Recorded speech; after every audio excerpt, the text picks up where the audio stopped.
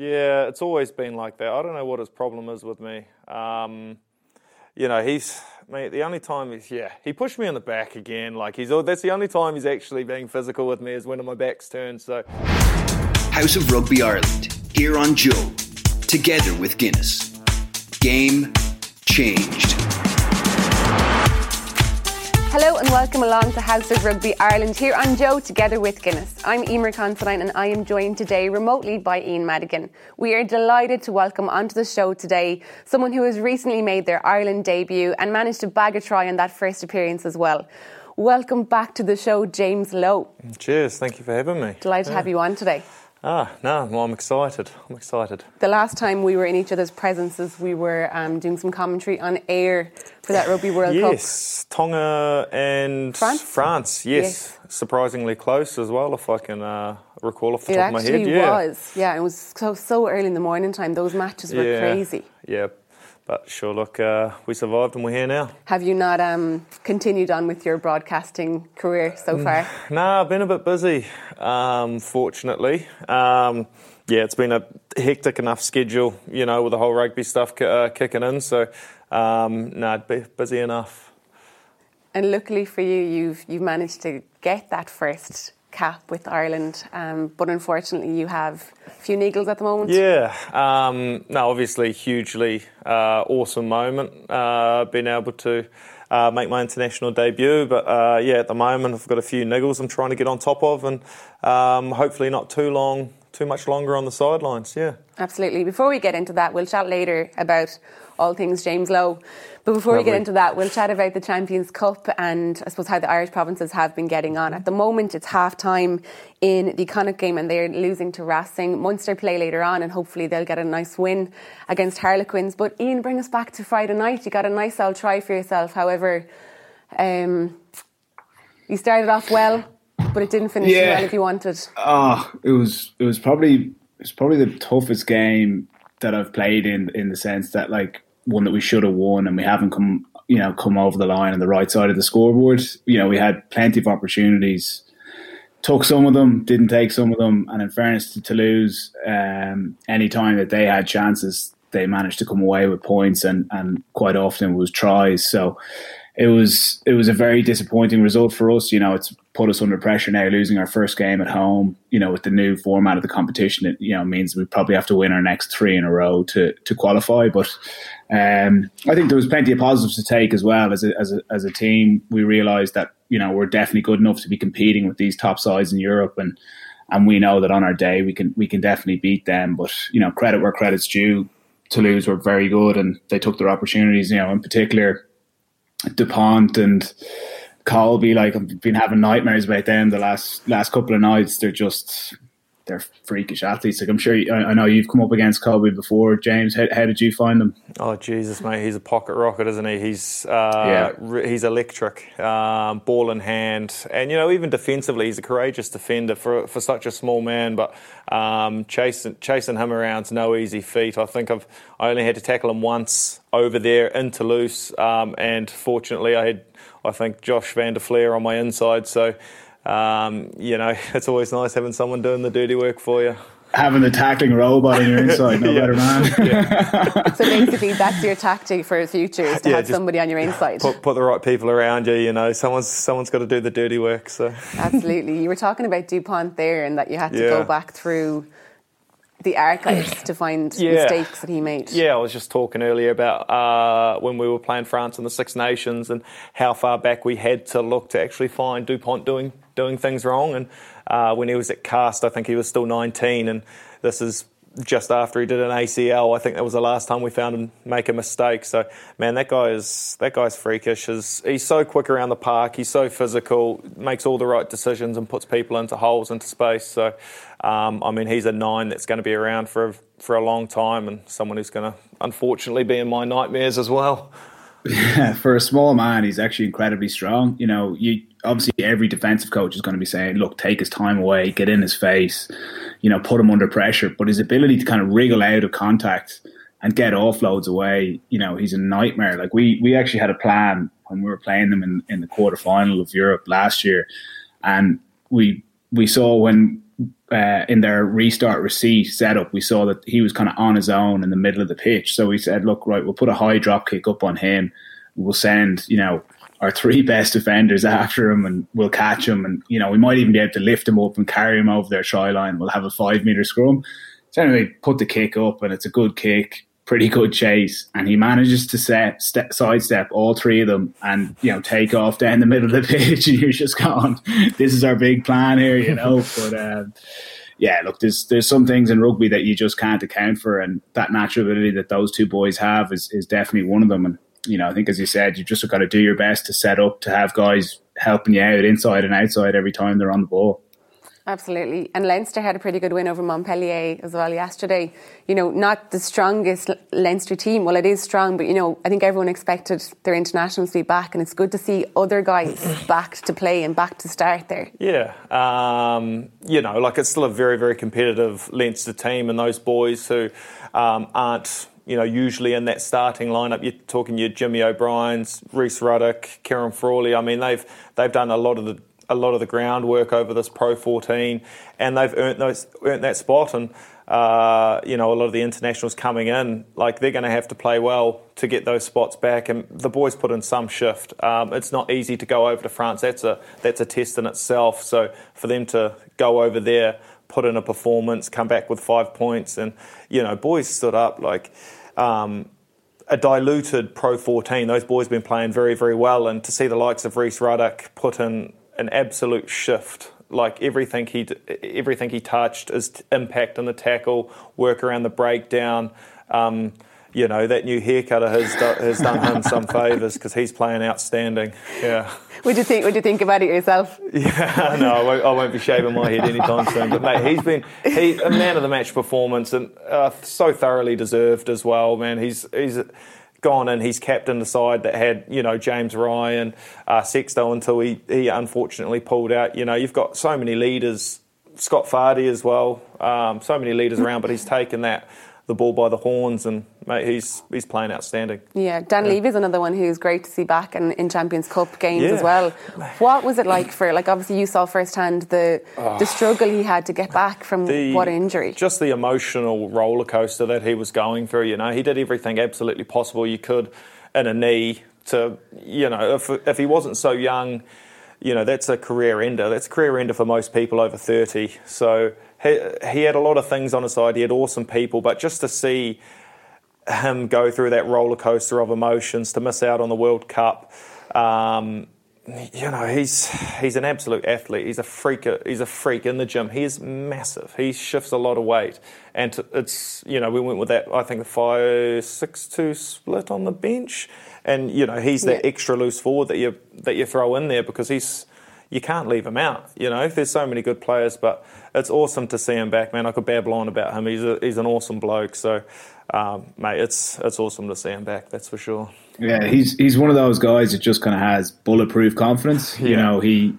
no matter who he's coming up against, whether it's Sarries, England, France, New Zealand, any of the top teams, he's just backing himself every day of the week. And I knew, and obviously it was a very bad injury, but if there was ever someone who would come back from it, it would have been him, because he's just so bullish about, where he wants to go in kind of nearly every aspect of his life. And look, fair play to him. He's stuck to it with his rehab for 18 months. And from what I've seen of him, he looks, just as good, if not better. And, he's definitely someone who strikes fear into the opposition. You've got to put a huge amount of work into preparing to come up against him, because he's such a threat as a ball carrier and getting over the ball. So, no, look, it's great. I think between himself and Rhys, obviously I've had the pleasure of playing with Rhys over, during my time in Leinster and Ireland. And, I definitely think he's someone who can add serious value into that Irish squad. It'd be great to see them two guys in, even in a really competitive back row. You'd wonder where they'd fit in, but the competition is good. I mean, that's the same. I mean, when you look at the English back row as well, there's so many good players missing out. I mean, that's the same in Ireland. I mean, the fact that those two... I mean, Leaf probably needs a bit more game time, a few more starts to really prove his point. But, I mean, he's done it before. Like you said, that bullish attitude. If he scares the opposition, he scares me in the changing room, and he's such a big dude. Mate, those two, they're definitely putting their hands up for Six Nations duties. That's a no-brainer, really. Another one I've been really impressed with has been Kieran Frawley. He's a young guy who's moved from 10 into the 12 position, and he's really growing in confidence and slotting into that 12 position. Like, he's almost playing as a second 10, which just creates a nightmare for defences, because he's huge as well. He's such a big, like, his frame. He's taller than me, and he's a bit slim. Like, he actually eats like a horse and just can't put weight on. But he's physical enough for a 12, but has the ball playing capabilities of a 10. So, mate, he's also a very good young lad that has a big future in Irish rugby, I think. Okay, we'll be back in part 2 with our chat with James, and he'll be telling us all about the Irish squad and his experiences in there. House of Rugby Ireland. Tell us what you think by comment and rating us on Apple Podcasts, Spotify and Google Podcasts. We're going to start off part 2 with our Guinness House of Rugby Hall of Fame. Every week we ask our Twitter and our Facebook followers for their favourite moment, and this week we asked them about their favourite moment of James Lowe since he arrived in Ireland. We got lots of responses as always, but the winners this week came from Shane Gallagher. He said, the try against Munster at the RDS May 2019 in the last minute. Great handoff on Mike Haley and into the corner. He's done it a few times, but I loved that at the time. He seemed to be enjoying his time in green, playing alongside the likes of Conway, CJ and Pete. They seem to be enjoying playing with him too. I guess ultimately that's what counts to him. Keep up the good work, Seamus. So congrats Shane, and welcome to the Guinness House of Rugby Hall of Fame. So James, in case you didn't know, Seamus is the Irish for James, so you'll have to go by Seamus Lowe at some stage. Yeah, perfect. No, I had been told that a fair few times. So. Very good. So he mentioned that try against Munster in 2019. As a proud Munster woman, I'm not quite happy when you score tries against Munster in the way you do quite often. But he said he seemed to be enjoying your time in green, and I suppose, it must have been a very proud moment initially, getting the call up. People had been chatting about it for a long time. You'll be Irish eligible in a few years, a few months, and eventually the time came in the Autumn Nations Cup. And how was it? Yeah, I was actually, when Andy rang me the first time to head in for those the 2 weeks of the Six Nations, the end of the Six Nations. I hadn't qualified yet, but he rang me and he said, Leo's happy for you to come in and learn and absorb as much as you can. So I was actually at the driving range then, so I was like kind of whispering back to him, and I told him when I got in, I was like, sorry, I was at the driving range when I took that phone call. So no, it was awesome. It was a bit of a baptism of fire in a lot of ways. And going into that environment, people were very welcoming. It's funny, man, because you have all these you imagine people from playing against them on the rugby field that they're going to be like these certain people. Not very nice words, which I probably shouldn't say. But once you take off the red jumper or a green jumper in Connacht and a blue jumper in Leinster, man, we're all just normal people, normal blokes playing rugby. And you get to know them on a personal level. You sit down with them at breakfast, lunch and dinner, and you realise these people are actually really good dudes. So, everything that happens on a rugby field between, the likes of Leinster and Munster, I mean, it stays there.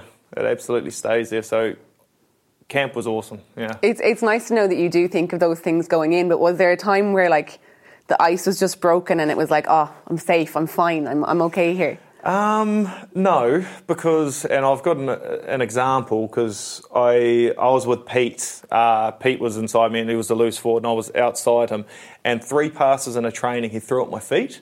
And that was, afterwards he's like, kid, I promise I'm not trying to do that to you. Throwing passes at my feet. And then I just realised he just couldn't pass from one way to the other. And then, that was the extent of Pete's, anger towards me. He was throwing a few passes at my feet, but apart from that, man, it's water under the bridge. But like I do say that it's going to be interesting when we do play Munster next to actually see if it was water under the bridge, to see if they do actually they do like me yet. But sure, we'll see how we go when that happens.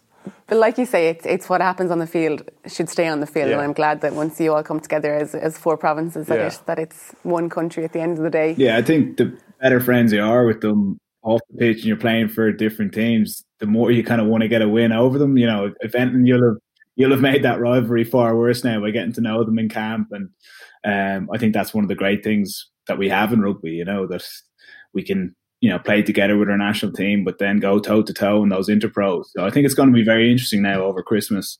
Obviously, we've touched on it with the Guinness Pro 14 that it hasn't been particularly competitive, but all the Irish sides are well placed. So, it should be really, really competitive come Christmas time. James, tell us about, I suppose, your first cap and playing against Wales, proud moment. Strange not having your family and friends there, but still a proud moment all the same. Yeah. Like when I rang my dad telling him that I was starting, he literally sent back, he's, not too much through the phone, he sent me back almost like a thumbs up over the phone. That's sort of how it was. But then, he sent me a message after that just saying how proud he was and how awesome the family feels about it. And they were up first thing in the morning watching. And yeah, it was awesome, like to be able to, play at home, to put in a performance against a very good Welsh team. I know they're going through a few problems of their own in terms of the coaching stuff, but I mean, there's still some highly experienced internationals. Their back three, there's Lions caps all throughout that as well. So for us to be able to perform against them was awesome. You put your mark down fairly early against Liam Williams. You got into it fairly early and fairly fiery with him. Yeah, it's always been like that. I don't know what his problem is with me. The only time he pushed me in the back again. That's the only time he's actually being physical with me is when my back's turned. So, we actually had a set move and it was just fortunate it was on my side. And then I had him in front of me. I could have gone left or right, but I really wanted to go at him. So, that's only a small battle within the whole greater scheme of things, and.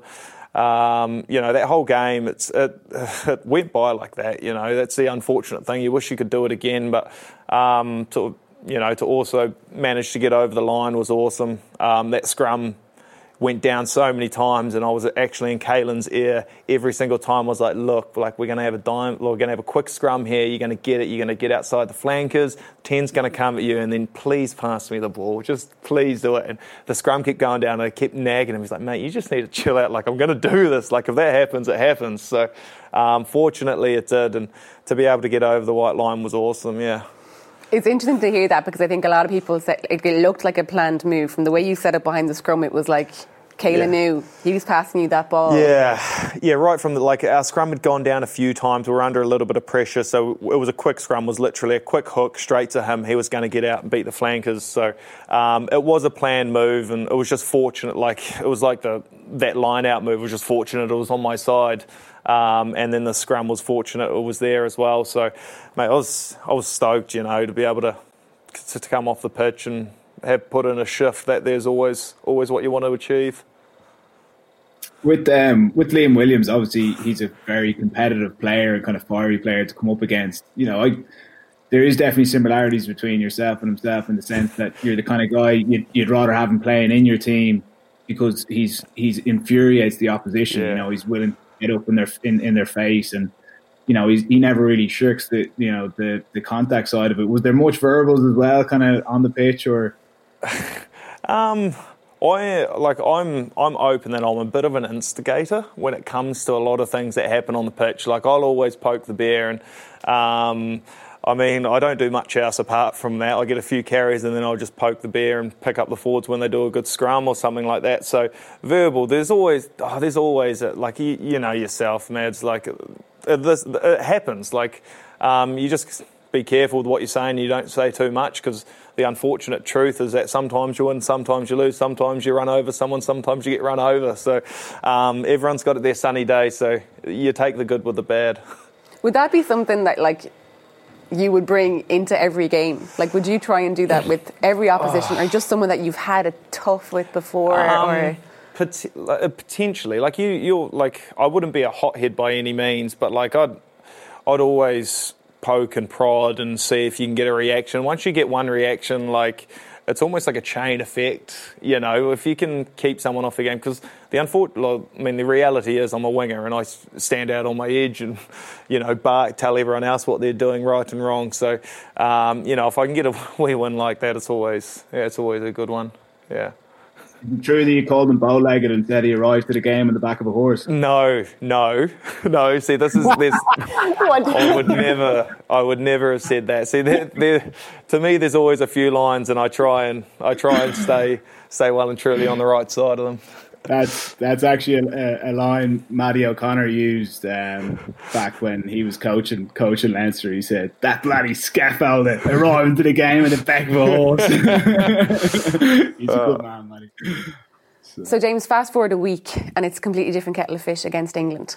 Yeah, obviously a whole different beast as well. An English side that's playing very, very well. A big physical pack, and we were there or thereabouts against them. We were knocking at the door for so long, and mate, credit where credit's due. They defended very, very well, and a couple of moments of brilliance from Johnny May, and I mean that's the fine line of international rugby, So absolutely heartbreaking to not have come away with a win there in a very, very tough place to win, even without fans. Like, it's still very, very daunting.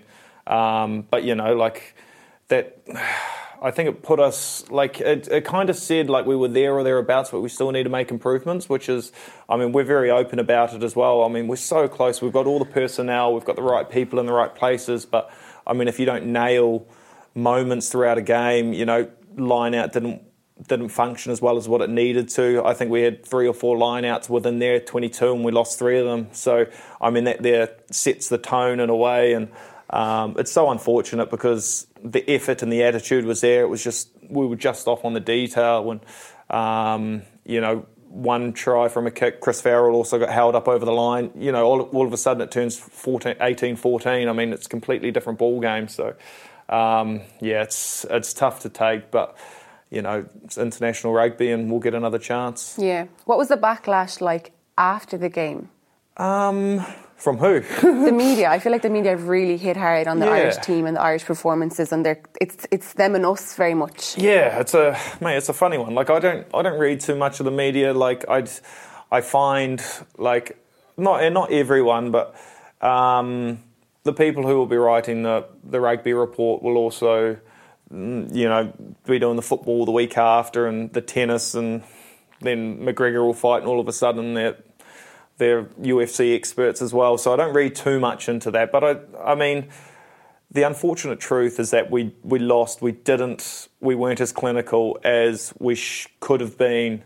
But we're going to get another chance, and I'm chomping at the bit to hopefully be in contention to play against them again, because man, it's easy for me to say a couple missed line-outs. There was obviously a lot of other things that happened throughout that game, but we nail a few more of them, apply pressure in their 22 and make them have to defend there for longer periods of time. It could have been a completely different ball game. I know, but still, even England, they're just so clinical. Even though you had them pinned in their 22, they still managed to score. Yeah, they still get... Stop it. That's exactly it. And they don't play too much rugby, but the rugby that they do play, it's pretty to watch, as hard as it is for me to say that. They don't play much, they kick the ball a lot, and they're very clinical. They're physical, they defend well. It's very basic, it was very simple. Sounds very simple, it's easy to say it's simple, but... that's it. That's how they're playing, and that's how they're winning. Yeah. It's a very kind of suffocating way of playing against. It's frustrating because you just feel like it's just ebbing away from you as the game goes on. But obviously, you're kind of new into the squad. You've been there for the last 7 or 8 weeks and played a couple of times. But I think from the sound in your voice, you believe for Ireland to get, let's say, back on par or ahead of France and England, you don't think it's going to require drastic changes. You just feel a few tweaks here. What are your kind of thoughts on that? 100%.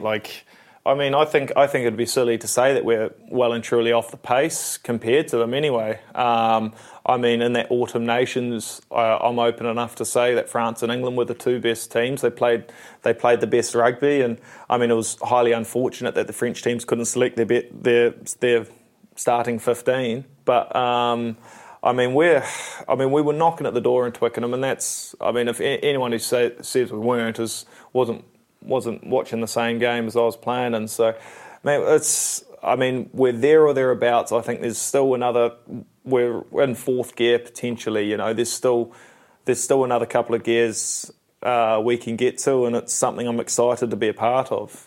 So Six Nations just around the corner, so hopefully we can actually deliver on that. That's the big thing.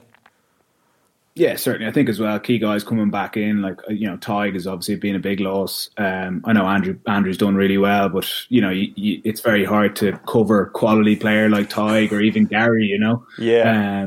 If it's quite possible. But, there'll be two big additions coming back in for the Six Nations, and that could well be the difference. Yeah, huge. Like Tig is the type of player, like, you don't see many props with his sort of skill set. And, Andrew is an amazing athlete, don't get me wrong, but Tig's footwork, he's a leader in his own right. He's not someone who talks too much in terms of a rugby sense. He talks a heck of a lot in the changing room, but he's a leader in his own way and how he plays. He's clinical, he's a lion. It's unfortunate he wasn't there.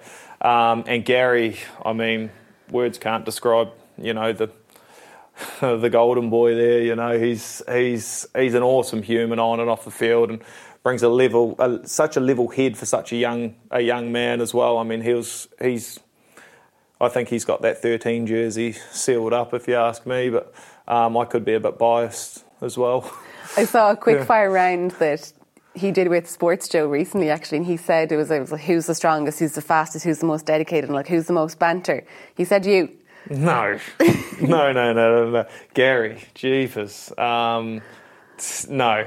I'm the butt of most jokes. That's like I'm not the joker. I'm the one that the jokes have been played on. So yeah, he might be a bit confused. So they're laughing at you instead of laughing with you. Yeah, that's the difference there. One day. We've got one tough question here. What is your reaction when you hear Chris Ashton has called you too big, too heavy, and too slow? Yeah, I answered this throughout the week. I didn't hear the full context of everything, and I'll stand up and say, like, that Johnny May try, I didn't think he was going to score that, and I know it's my role to get back there and stop it. So I fully understand that. But as someone who's still a player he's still playing professional rugby, who would probably have more of a player's perspective on things, could probably have understood or worded it in a different way. Like, I didn't see it, and I didn't see what he said or hear what he said. But, to come from another player is a little bit, I don't know, for me it's a bit much. But someone who probably understood, like someone who actually understands the game and the context of the game. And, I don't think it was very nice. When it's coming from another player. So, like, for example, he knows that in different defensive systems, you could have been told, look, when the play goes down that left side, don't be crossing over the centre line of the pitch. Yeah. You've got to be ready, because England will go width to width again. And if you're not there, shoring things up. I'm not saying that was the system, but I'm just saying, as a player, there's a lot of stuff going on. So for like even for us at the weekend there, bloody Colby put in a chip and I was a yard behind, end up tackling him, he slides over the line and scores. You can look at that and say, oh, look, I should have been on my bike quicker, but I thought we were going to make a tackle. I thought, the play was going to end up coming back down the opposite side. Yeah. So it is disappointing when you see, current players coming out and being critical about situations where there's a lot of moving parts. So yeah, but sure, look, he's probably trying to step up and make a bit of a name for himself. But he's next on your list. Yeah, I wouldn't mind. I wouldn't mind him in front of me either, that's for sure. But it's easy. I took responsibility. Like, I should have been there and I should have stopped it. I was absolutely bollocksed, in fairness. But for someone who's also played international rugby, who would have a fair amount of understanding.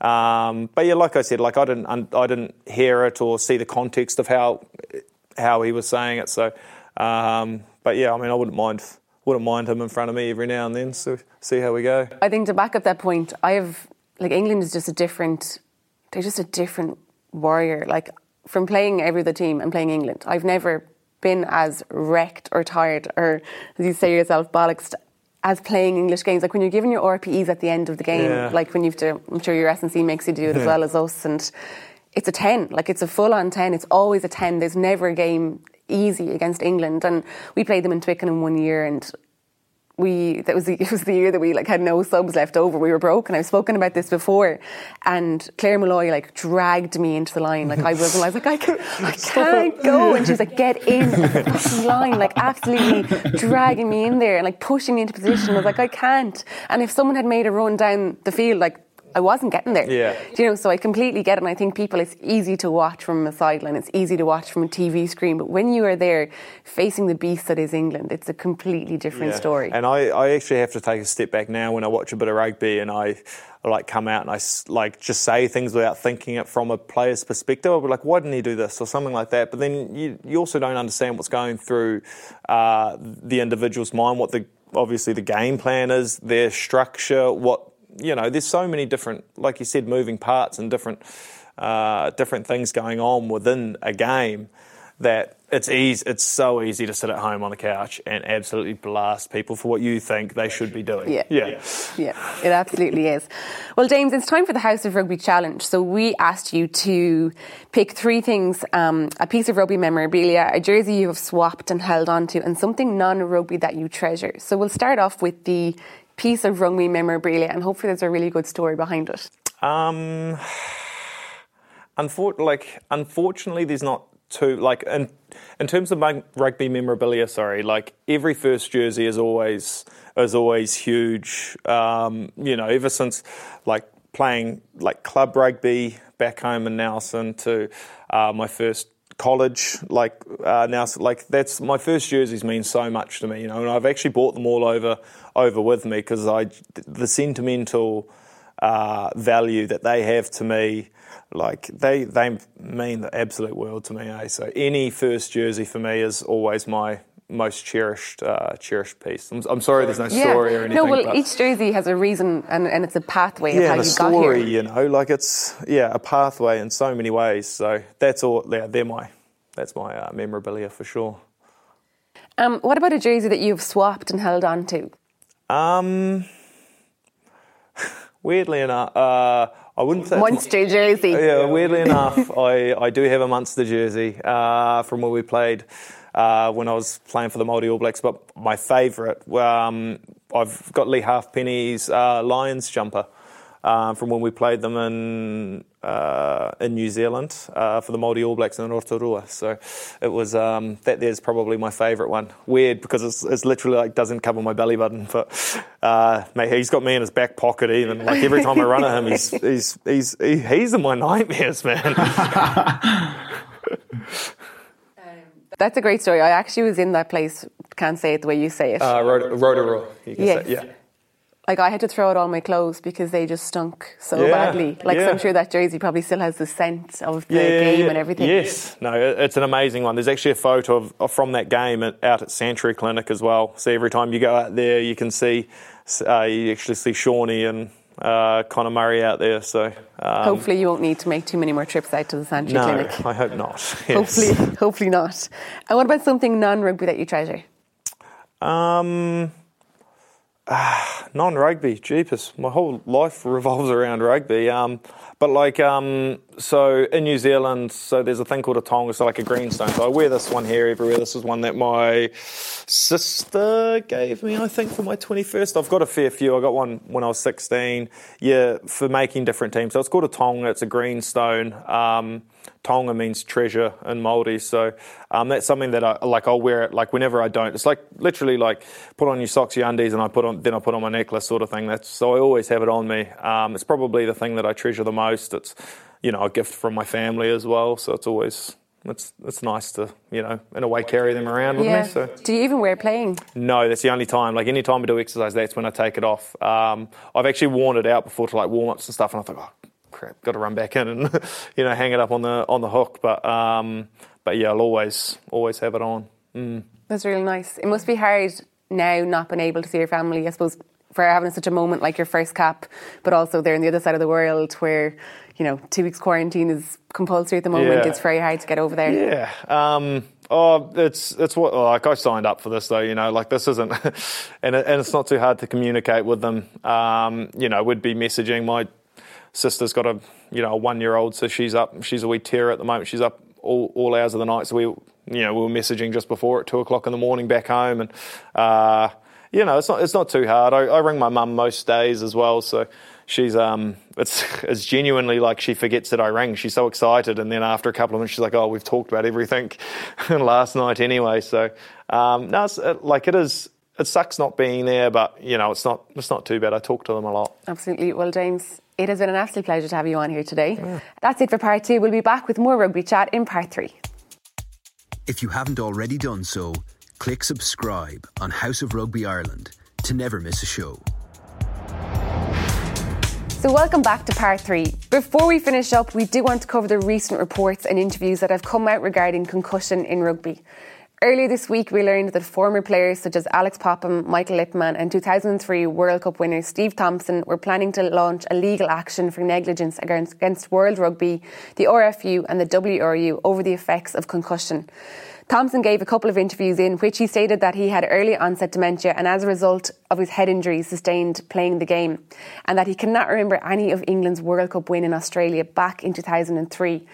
Ian, imagine to have such an event, like such an occasion like a Rugby World Cup, and not even be able to remember it. Yeah, it was very scary reading, and I think hearing the background to it and the thought process behind it from the medical advice he'd been getting, that it was almost like the film had been taken out of the video recorder was how it was described. It's very scary, and I think we've seen it with the NFL over the last probably 10 years. The different movies coming out about CTE and the big lawsuit that they've had over there. So it is scary when it's happening in our own game. One of the positives from it is that they're not just looking for a lawsuit and financial benefits from it. They're looking at ways to improve the game going forward. We're not going to suddenly stop playing rugby off the back of what's come out, but there's definitely improvements to be made in both the HIA protocol and everything from the levels of contact in training to even how many games players are playing within a season. Yeah, so in relation to the HIA protocols, what's your protocol with a concussion or with contact in training? Would you do a lot of contact in training to minimise those concussion risks? Yeah, it's definitely decreased as my years as a professional has gone on. We're probably doing more pad work in training as opposed to body on body full contact. They talk about different levels within training. So level 1 would be just grab, that it wouldn't be full contact. If someone gets 2 hands on you, you have to stop. Level 2 would be shoulders on. You have to stop the players, dead. If you can run through it, you can, and it's play on. And then level 3 is full contact. It's no holds barred, and you go as hard as you can. And I think it varies as well from club to club. Obviously I've had the pleasure of playing in 4 different clubs, and the levels of contact in each of those clubs will be different within a training week. And I think coaches can be reactionary, off the back of a poor defensive or a poor physical performance during the week. The following week could have far more physical contact to try and, improve our defence or improve our level of physicality. And I think there probably has to be some consistency brought in around that area. It can't be reactionary every week to the performance. At the end of the day, bodies and brains have to recover. You mightn't necessarily have been concussed in a game at the weekend, but you might have had a lot of contacts, and your body and your brain has to recover in the week from game to game.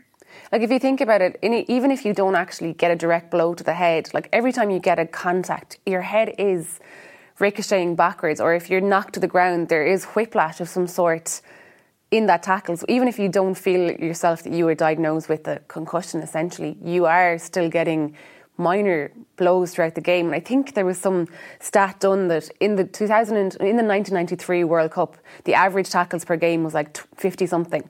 And in the 2019 World Cup, the average tackles per game was 200 or over 200.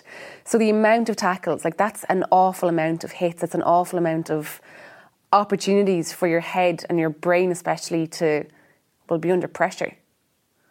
Yeah, certainly. And, we've spoken on the show before about, like, I'm passionate about it because I'm at the receiving end of a lot of it is the pre-latching going into contact. I think I saw a tweet by Rory O'Connor there over the weekend, and it was two of the French players pre-latching. One of them was 120 kilos and one of them was 140 kilos. And, that's 260 kilos going down someone who might only be 80 or 90 kilos. That's regardless of whether that impact is directly on the head. It's a huge amount of force going through your body. And I think that's definitely something that they can look at. Now, I know there's a different side to it, and we had Nigel coming on and talking about defenders doubling up on the attacking player, and that's just as much 2v1. And I'll be honest, I don't know if I know the solution to that. At the end of the day, it is a full contact sport. Yeah, I think like even ourselves in our defensive structure, we are taught one high, one low. Like if you don't do a 2-man tackle, you're penalised. Like you get the balls given away, or you go back 10, or the other team get an advantage. But like we are taught in training, our defensive system is get outfield 10, 20, 30, and after that we're up in a straight line, and it's two against one. And then obviously you need a pre-latch because it's 2v1, and then now as a result you've got your 2 latchers and your 2 defenders, and it's 2 against 2. The force in that contact is instantly so much further. The knock back to the ground is so much further. The hit is so much harder because you have 200 kg against 200 kg. It's a car crash. Yeah, no, certainly. And like there has been really positive changes even in the last 6 months, where referees are defending any direct shoulder contact to the head. If there's a reasonable amount of force behind it, it's now a red card. If it's less amount of force, it's a yellow card. And off the back of that, you then get defensive coaches or tackling coaches or skills coaches as such. You do get them stepping up, and you'll spend all week. If a team has lost the game off the back of a red card the week before because of bad tackle technique, then you're going to spend the following week working on dropping your body height, making sure that shoulders aren't going into, necks or chins or heads. And how the game is officiated is a large part of that. And I think even for the attacking player now, like we've seen a good few times a player leading with the elbow, once the elbow comes away from the body and makes contact with the neck or the head.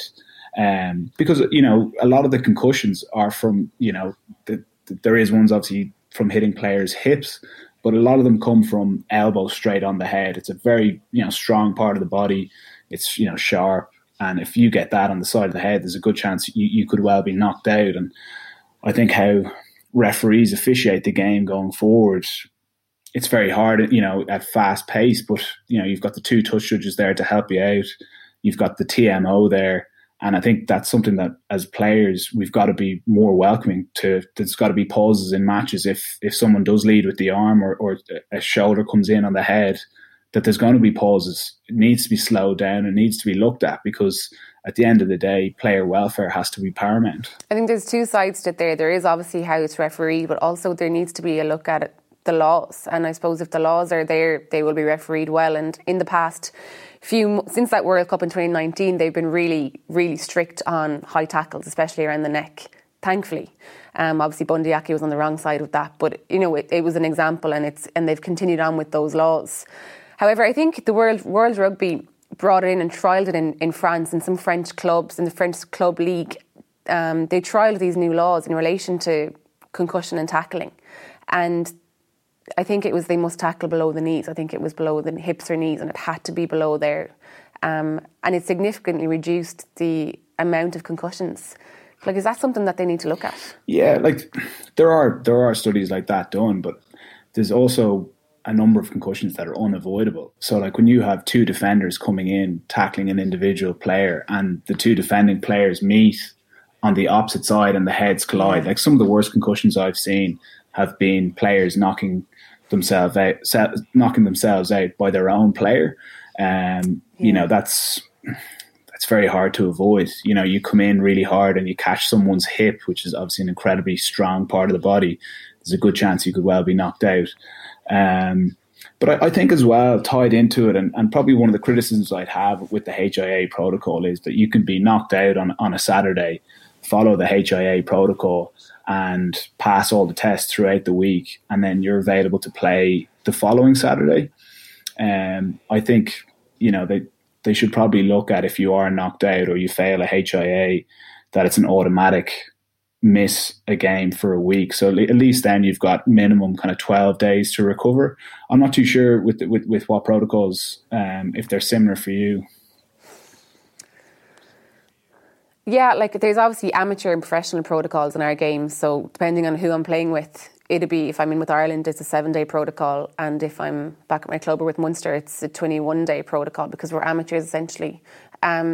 But like, your brain doesn't know the difference between, oh, I'm an amateur and I'm a professional today. You walk into a field, your brain is the same whether you're an amateur or not, So why the rules? I know you're monitored daily in a professional setup, and I think that's the reason why, is that there's more tests, there's more trials, there's more steps of your return to play protocol along the way. But like, even Ian, if you did bring in that there about missing a game, like, I know as a player I don't want to miss a game, so I'm going to tell.